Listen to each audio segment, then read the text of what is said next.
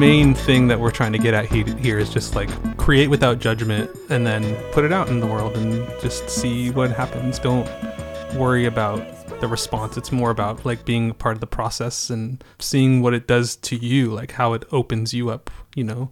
It's just so... Oh, and I went to some places. I learned some things. I learned what my voice sounds like singing a low octave right after having a cold. And actually, I can't believe I almost glossed over my truth window. Oh, yeah. I'd like to invite you all in to hear how ridiculous my isolated vocal can sound. This is the low harmony at the end. Don't start with me.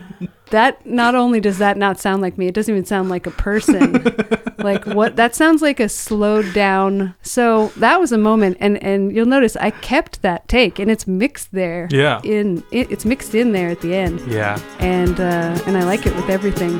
But if you can't stand the sound of your own voice, songwriting is a process in which you